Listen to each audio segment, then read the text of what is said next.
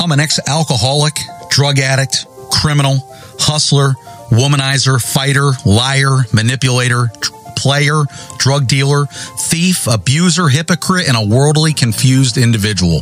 My name is Ben Lively. I'm not who I was before. I'm a born-again child of the Most High God, anointed, chosen, set apart, and called to represent the gospel of Jesus Christ. I teach Christians the truth of God's word. I'm a mouthpiece for the Lord Jesus Christ. I will not compromise, play any games, or waste time with this mission from on high. I know that in and of myself, I am nothing. I need God for every breath I take and every move I make. I have Christ living in me, and I'm burning with the fire of the Holy Spirit. Therefore, I'm different now and forevermore. This earth is not my home. I know that, and I declare it boldly. I'm strong in prayer, praying in power and in the Spirit. I will preach, teach, deliver, evangelize, prophesy, baptize, and build up groups of believers as God allows. He is working through me as I'm surrendered to His service as an instrument of righteousness. And if you know me or get to know me, you'll realize that I take no credit for this, but God gets all the glory. In Christ I live, and to heaven I will rise.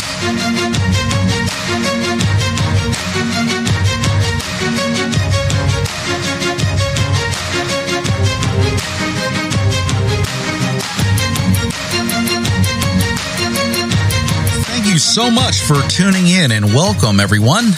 Hope you're well. I'm your host, Ben Lively, and you're listening to Shaken Awake, episode number 9. I just wanted to thank you for tuning in wherever you are and whatever you're doing right at this very moment.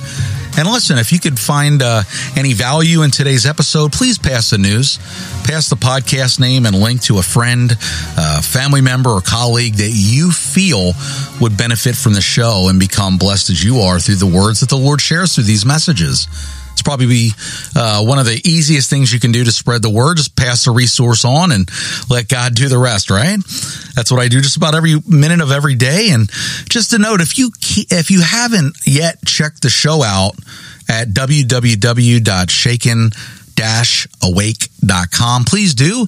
I've just added more information and transcripts of the show for those that prefer to read or review snippets of the show without having to listen to the entire podcast again. Or if you want to share out some of the messages stated on the show to friends, family, or colleagues, go for it. It's better viewed on a desktop, laptop, or tablet, but available on all devices. And also recently added was Shaken Awake's podcast presence and page on LinkedIn, Instagram, Pinterest, Facebook, and Twitter, with, I'm sure, more to follow. Great avenues and channels to spread the messages even further. So check them out if you get the chance, would you? And just a fun fact, the 9th podcast episode is the average number where a podcast show typically goes away, meaning the podcast host stalls out or more or less quits. I know, it's hard to believe, right? But it's the current average, or it was a year or two ago tops. And I always was amazed by that fact. And long before God called me to do this show, however, the devil's placed that in my ear from the moment I began planning for the show, attempting to sow that seed in my mind. So I'm here to tell you guys, this episode 9 is only the beginning, just the start and not the end. I'm letting Satan's attempts to dissuade me fuel my trust in Jesus even more. So here's to another 1,000 episodes. I'm claiming it right now in God's name. And as always, I promise you another great show. But more than anything, my hope for you today and always is that you have an actual encounter with the Lord. He's always right there with you, even when you think He's not. So let's get ready to invite Him in with us right here, right now, and allow Him to speak directly to your heart and minds. So let's get right into the heart of today's topic, shall we? Today we're going to be diving into a very important topic, taking our eye off the prize and living each day as though we've got a million more. The point of today's episode that I really want to hit home for all of you is the one that God revealed to me and hit home with me, like a ton of bricks being dropped on my head. I've said before, among many things, God's given me revelation and wisdom that feels like it's been downloaded into my heart and brain quicker than I can understand it or retain it. Yet I do, and both. Not only that, he's given me it for two reasons. One, to completely change my life, and two, to not keep it inside or to myself, but to proclaim it to you all. Some of these revelations and wisdom he's given me, I've later found out in writing through his word as confirmation, or I guess double confirmation of the revelation and wisdom. Some I have not, but feel it and know it's the work of the Holy Spirit working within me. With that said, the topic for today's show is not a cliched statement, but has more of a meaning that we, at least I, never really paid attention to until it was dropped on me in a spiritual way by God and the Holy Spirit. I'd like to share the awe and amazement and meaning behind this phrase, and I pray this has a lasting effect on your hearts, your minds, and your lives moving forward from this day forward.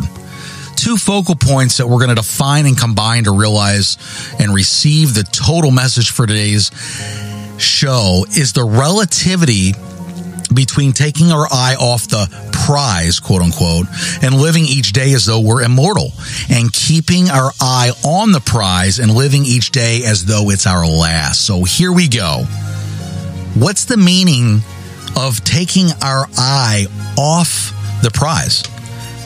To me, it means to have an end goal, but allowing outside and or inside influences, or noise, as I like to call it, capture our attention and begin to pull us away from, and then ultimately, mostly or completely off that end goal. So then the opposite could be agreed on as keeping our eye on the prize, correct? The online definition of keeping your eye on the prize is to remain steadfastly focused on one's goal. So I asked a few listeners of the show what their thought or definition was of keeping their eye on the prize. One said, you're going to need determination and endurance for said prize. In order for me to get that prize, I'm going to need the ingredients to complete the recipe to get that prize. And I thought that was a great metaphor. And additionally, they added, to keep your eye on the prize means to stay on the straight line and not deviate. Another listener explained, I see a goal that I want in my life. I stay focused on that goal. I don't stop until I reach it. Not much else is more important than that goal. And I never give up until it's mine. So I believe that we could all agree that each of these personal definitions may be close to or exactly how you yourself would define the phrase.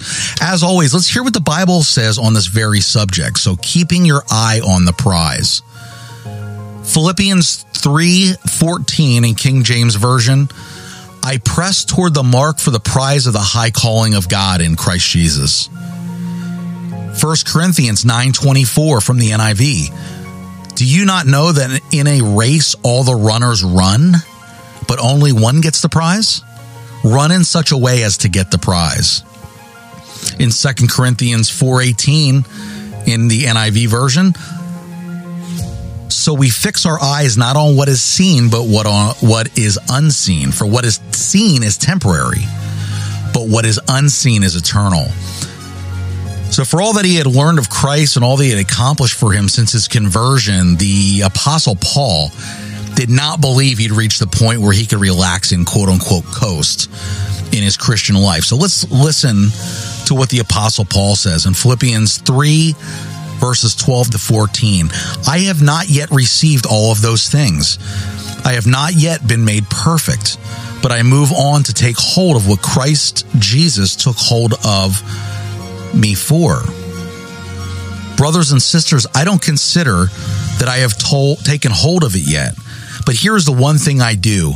I forget what is behind me. I push hard toward what is ahead of me. I move on toward the goal to win the prize. God has appointed me to win it. The heavenly prize is Christ Jesus himself. Let me ask each and every one of you today, what is your prize? There is a prize you're aiming for. What is it? What's your prize? Some don't have a prize. They spend or waste their lives, quote unquote, living for each day. Similarly to eating versus dieting, Some say they live to eat while others eat to live. Two different directions and mindsets with similar actions, right? So with that said, some don't have a prize. They just make it through each day, make it through each week, month, year, etc., and just make the most out of it. They have nothing they've set their sights on. They aim at nothing and hit the bullseye every day. And that's okay with them. Go to work, pay your bills, have fun with what's left over, if anything. Sleep, rinse, repeat. Right? Others have very definitive prizes. Retire by age 60. Have the most fun I can before my time is up. Make the most money while I'm able to work. Travel to the most places, enjoy all life has to offer. Have the most fun while I'm young and agile enough to. Be the best person I can to be to other people. Build the best things in life. Businesses, investments, network of friends, net worth, etc. Here were my prizes in order from teen to my early 40s. Have the most fun, get the most high, get buzzed or drunk every moment I could, get the most out of everyone and everything to my advantage, make money to support going out 6 to 7 times per week to get drunk and party, get work done quickly so I could, quote unquote, enjoy life and freedom, make the most money, climb the corporate ladder, build businesses to make tons of money or retire early, and just be good enough so I wasn't a bad person anymore. These were my life prizes worth fighting for day after day. How deplorable, how demeaning, how worldly was I living? Where was God in all of this? Why wasn't He my prize worth living and fighting for? Why was He not even on my mind 364 days out of the year, if that? Why was He not important to me? Let's pause here for a moment and turn the table over. Let's talk about living forever. Or should I say we're not? There's only one guarantee in life when we're born, and that is that we will die one day. No one in history has escaped death. No one in history has even been able to purchase or barter for one more minute to add to their life. I can't remember the year, but perhaps it was 3 or 4 years or so ago, I thought about why don't we consciously think about dying? I mean, I'm glad we don't. It would be horrible to wake up every day thinking, is today the last day I'm going to live? Nevertheless, why do we? And I was thinking mostly about myself then. Why do we not consciously ever think about dying? Why did I never have a feeling of death being imminent until I reached a later stage of my life, such as in very old age? The best I could come up with as an answer was the equivalency of not fearing a car accident or an auto death every time we step in our cars. Yet we know it happens every few seconds in the world. We don't think about it. We just hop on in and go, right? I pretty much stopped there. Now I felt a need to know because it had significance not to our life, but in how we actually live it and perceive it. It also then has a direct impact on how we do or don't keep our eyes on the prize, correct? I knew there had to be something scientific, but also spiritual at work to allow our minds to function like this. So upon my research, I stumbled across a great article on www.calculistech.com, and I've placed a link in the notes section and online on my website to this article entitled Looking Death in the Eye, Why Your Brain is Convinced You'll Live Forever. So at age 17, Yair Dor Ziterman encountered death. It was not what he expected. Years later, he is researching the complex mechanisms that make us certain that mortality is something that happens to other people. So when he was 17, Yair experienced the trauma of death in a particularly jarring way. In 94, his childhood friend Eric, then a private in the Israeli military, was abducted and killed by Hamas, which is a foreign terrorist regime. So all Yair remembers now is feeling numb, he said in a recent interview with Calculist. As everyone else around him collapsed, he started questioning himself. Why wasn't he crying like everyone?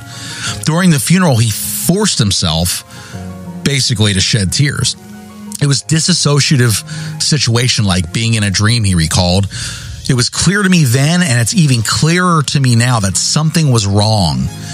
It's even more clear today because Dor Zitterman, now a graduate student at Bar Ilan University, spent the last few years studying the way people deal with death. And on Friday, a new research paper he co-authored will be published in the scientific journal Neuroimage, discussing a study he and his fellow researchers conducted that revealed a mechanism the human brain employs to shield people from accepting their own mortality. The key concept is mortality salience. The moment awareness of death occurs and the brain's defense mechanism springs into action, he explained. The study shows that the brain has an unconscious but very basic belief that death is something that happens to others, not to me, he said. And that belief is activated when we come into contact with something that could remind us of death. We repress its relation to us and project it onto others, and that protects us. The study made me understand not just how the brain constantly interprets reality to construct a story, but how fundamental the mortality denial mechanism is to our consciousness and brain. So Dor Zitterman puts into words something we already instinctively know. Were we aware of death at any given moment, life would have been immeasurably harder. Animals, at least as far as science is aware, are not cognizant of their eventual death. Humans are, but evolution, or what I call Satan, has produced repression mechanisms that enable us to operate despite that knowledge. They're constantly working. For example, when one passes by a cemetery or glances over an obituary while reading the morning paper, death is recognized and immediately rejected via systematic emotional detachment that turns death into something that happens to others. As far as we're concerned, we'll live forever. That was the focus of Dor Zitterman's study, conducted jointly with Adrian Lutz under the guidance of Avi of Bar Ilan's Multidisciplinary Brain Research Center. It was performed using a neuroimaging technique for mapping brain activity via magnetic fields. So dozens of these volunteers were instructed to look at a screen onto which the image of a stranger was imposed along with random words, half of which had a connection to death. Then a photo of the volunteers themselves was unexpectedly shown, along with a death-related word like grave or funeral. And the researchers tracked all brain activity using 248 sensors and discovered that the images of strangers, no matter the word shown, created one type of activity, while the individual's image, only in connection to a death-related word, created another unusual type of activity. So under lab settings, they managed to duplicate the feeling of death, fear that feeling the brain suppresses mostly successfully in real life, making the participants confront their own mortality and recording that very brief moment of brain activity before the brain's denial mechanism comes into play. So to isolate the brain's reaction to death from its reaction to other negative concepts, the researchers also performed a control test where they exchanged the death-related words for other ones intended to create negative emotional responses, but those didn't cause the same activity in the brain. So by recording the brain's beta wave activity at the moment of deathly fear, the researchers essentially proved the existence of a mechanism that neutralizes that fear the rest of the time. So what actually is deathly fear? According to Dor Zitterman, it's a failed update of a prediction. What that means is that the brain does not have an unbiased connection to the world, but rather conceptualizes its surroundings based on statistical beliefs that rely on already existing definitions of information. The eye receives light rays that bounce off a certain object, and the brain knows how to extract the right coding from memory and says, that's an apple, he explained. The brain actually monitors its internal and external environment to keep up to date and updates its predictions accordingly. Are there any signs of predators? Are there potential sources of pleasure? Is it cold? Is there a shortage of food? That constant activity surrounds a virtual gravity source we experience as self. So the key finding of the study was the brain refuses to connect death with the self, or predict that the self is finite.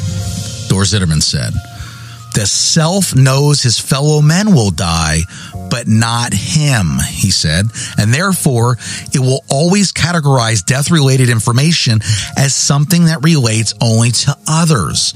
So deathly fear is therefore the moment when our definition of death is something that only happens to other people is disrupted.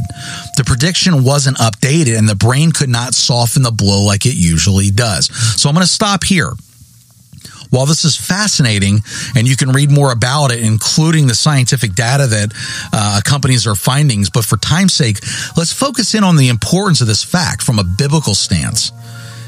If I had to sum up my beliefs that are in addition to this, and an abundance of scientific proof on the subject, I'd suggest that a bit of spiritual warfare comes into play here. Maybe I'm wrong, but if Satan deceives by convincing many he and hell doesn't exist, and for those that do believe he and hell does exist, that they have all the time to get themselves right with God, we just went over this last week, then this would be a perfect way to help his mission, no? For many do get saved when on their deathbed and death is imminent, and they turn to God with seconds or minutes left to live, just like the thief on the cross, no? Absolutely. Therefore, the less frequently that happens, the better off Satan and his chances of winning his prize becomes, which, by the way, is your soul. Think about it. Whether I'm right in that thinking or not, it's still a fact and it still occurs every day. But wait, I can't stop there. For what is most important is what God's word states, not what I believe or what we believe or think or what science states is real or not, correct? So today I did some research in God's word, and this is what he and his word says about this very subject, all from the English Standard Version of the Bible. In James 4:14, yet you do not know what tomorrow will bring. What is your life? For you are a mist that appears for a little time and then vanishes. James 4:13 through 17. Come now, you who say, today or tomorrow we will go into such and such town and spend a year there and trade and make a profit. Yet you do not know what tomorrow will bring. What is your life? For you are a mist that appears for a little time and then vanishes. Instead, you ought to say, if the Lord wills, we will live and do this or that. As it is, you boast in your arrogance. All such boasting is evil. So whoever knows the right thing to do and fails to do it, for him it's sin. Psalms 144, verse 4. Man is like a breath. His days are like a passing shadow. Proverbs 27:1. Do not boast about tomorrow, for you do not know what a day may bring. Psalms 90, verse 12. So teach us to number our days that we may get a heart of wisdom. 1 Peter 1, verse 24. For all flesh is like grass, and all its glory like the flower of grass. The grass withers, and the flower falls. 2 Samuel 14:14. We must all die. We're like water spilled on the ground, which cannot be gathered up again. Psalms 102, verse 3. For my days pass away like smoke, and my bones burn like a furnace. Psalms 39:4 says, O Lord, make me know my end and what is the measure of my days. Let me know how fleeting I am. Ephesians 5:15 through 17.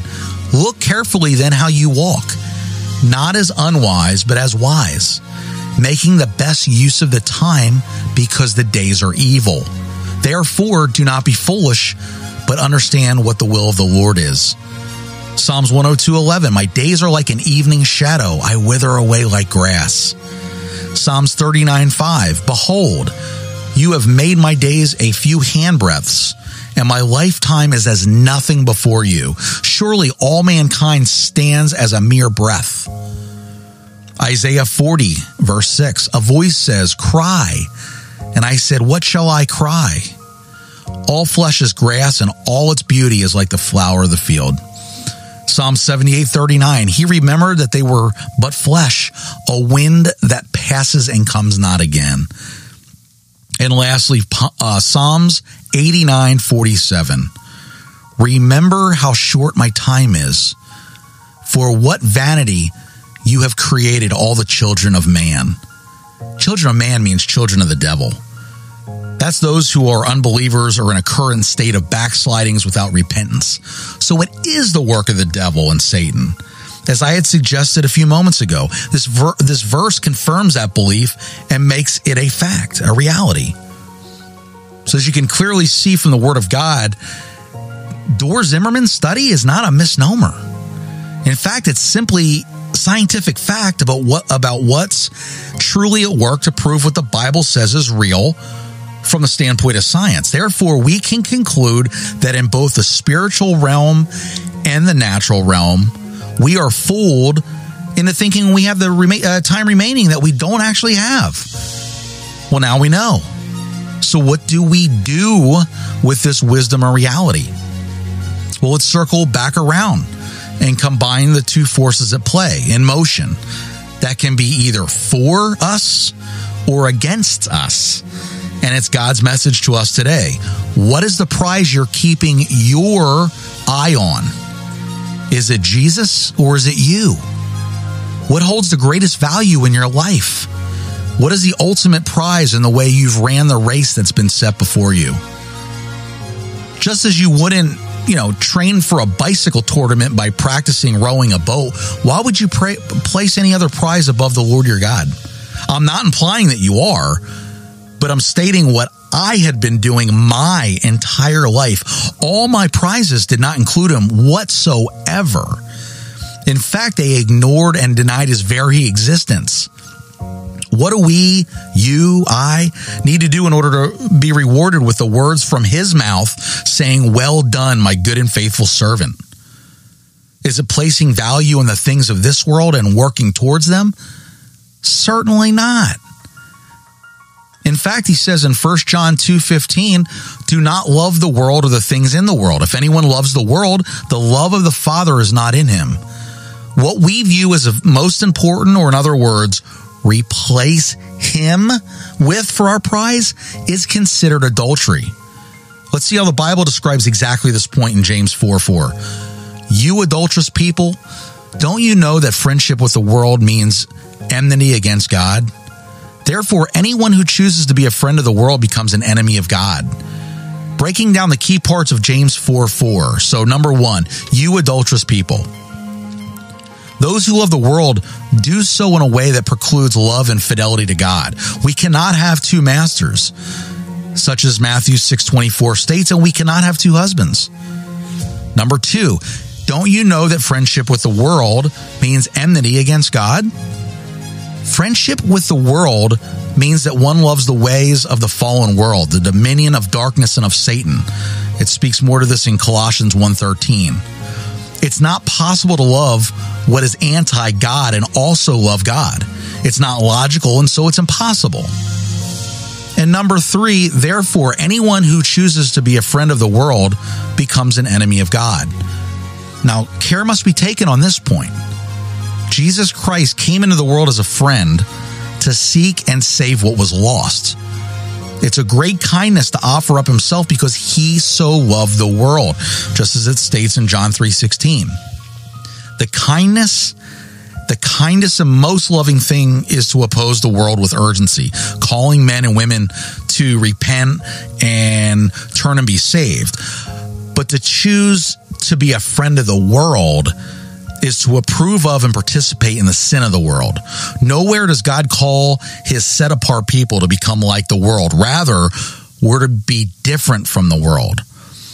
So what this meant to me in my life was to replace the prize I had my eyes on with God and God alone. The prize changed, and therefore my race and everything in the race changed. This was a gift from God called grace that allowed me to make this change. Removing the scales on my eyes, the cement in my ears, and the rock formed around my heart allowed me to take my eyes and life on my prize and replace it with a prize that I will always and continue on forever having my eye on. Nothing will separate me from running the race set before me, for the prize is too great. The prize is Jesus Christ. Lastly, knowing now by the handiwork of God at work in my life and leading me to the meaning behind what science and what I firmly believe and what I'm led to believe is the handiwork of Satan in deceiving me to believe I have forever to live. It allows me to pause and counter this deception, this lie, this false sense of time is on my side. No, it's not. It's against it. This ability I have prayed for, and I strongly recommend if you haven't, you do this also. Pray to God to allow you and bless you with the wisdom, knowledge, and power to spiritually comprehend what each minute of your life is truly worth. Not for this world, but for the next. Since this world is not your home, you see, we're simply in the dressing room of eternity. We need to comprehend what time we do have. We owe and give to Him and Him alone. To much is given, much is required. The mere fact you do not know the month, day, hour, or minute of your death should take your urgency or your sense of urgency from a 1 to a 10. Not in fear, but in serving God. What will you and I tell Him the day we're face to face with Him as to why we chose this over that? This over that, over Him, if in fact that's what we do. What will be our reasons? What are going to be our arguments? What will be our punishment? What will be our reward? That, my friends, is up to you right now and every waking moment you have for the remainder of your lifetime. Do not allow the enemy to allow you to believe you have all the time to quote unquote get right with God. What if tomorrow's your day to go? What if this evening is your time to go? What are you doing right now to prepare for that? What are you doing right now to keep your eye on the prize and realize you don't have eternity to successfully run the race that's been set before you? One day it'll be too late for many. Your eternity will be determined where your heart was on earth. Did it love the Lord God all the while, or was it fixated on the worldly things and worldly pleasures and pursuits? It will truly be too late then to repent and change. Here's a fact. There's no better time. In fact, there may not be a time remaining except right now to get right with the Lord and understand that He is your prize. And you have a certain number of heartbeats remaining to run the race and win that prize. The rest is up to you, and that clock starts right now. I'll end with this portion of a prayer I literally read this morning before I was preparing for the show on this very subject. Coincidence? There is no such thing. It's taken from the devotional book, The Valley of Vision, and it's a Puritan's prayer entitled To Be Fit for God. It's on page 255. And it says, "May I duly regard the doctrine and the practice of the gospel, prizing its commands as well as its promises. Sanctify me in every relation, office, transaction, and condition of life, that if I prosper, I may not be unduly exalted. If I suffer, I may not be overly sorrowful. Balance my mind in all varying circumstances and help me to cultivate a disposition that renders every duty a spiritual privilege. Thus may I be content, be a glory to Thee, and examples to others." Amen. My final statement is this. A wise person would not invest everything in something temporary. A wise person invests something that will last. Invest your life wisely. You don't have forever. So before we end today's show, I just wanted to thank you all again for tuning in. I hope you were touched by God through today's message in Scripture. I'd like to ask you a favor. Only if you received any value out of today's show, would you tell at least one person you know? Call them, text them, email them, talk to them, tell them to give this show a listen. It may just help them in their walk with Christ. Also, I really need your support. If you could do me a huge favor, would you go right now to whichever podcast app you're listening through today and just give me a quick star rating? And if you want to go the extra mile for Christ, put a quick review in. It takes 15, 20 seconds. I'd love that help and support from you guys, and that would allow the Lord and the Holy Spirit to reach even more lives through this broadcast. If you would like to get a hold of me, You can write me a note on www.shaken-awake.com/contact. You can also email me directly at ben@shaken-awake.com, or even call or text me directly for any reason. My cell phone is 407-493-3208. Again, my number is 407-493-3208. I'd love your feedback, questions, ideas, requests, your criticisms, corrections. I want it all. So if you'd like to be a guest of this show, please reach out to me as well. If you have a life or eternity-changing story you'd like to share, please let me know and I will schedule you in. We just simply put, don't hear enough of the truth these days, or the positive ways of God and Jesus Christ these days. This podcast, with your help, is going to help change that up. So I'd love your help with this where you can. Next week, tune in next Sunday evening or whenever you're able as we dive into another important topic. Why do really good people go to hell and really bad people go to heaven? Next week's episode is another powerful and do not miss episode. So until next week, take great care of yourself and each other, and God bless you all.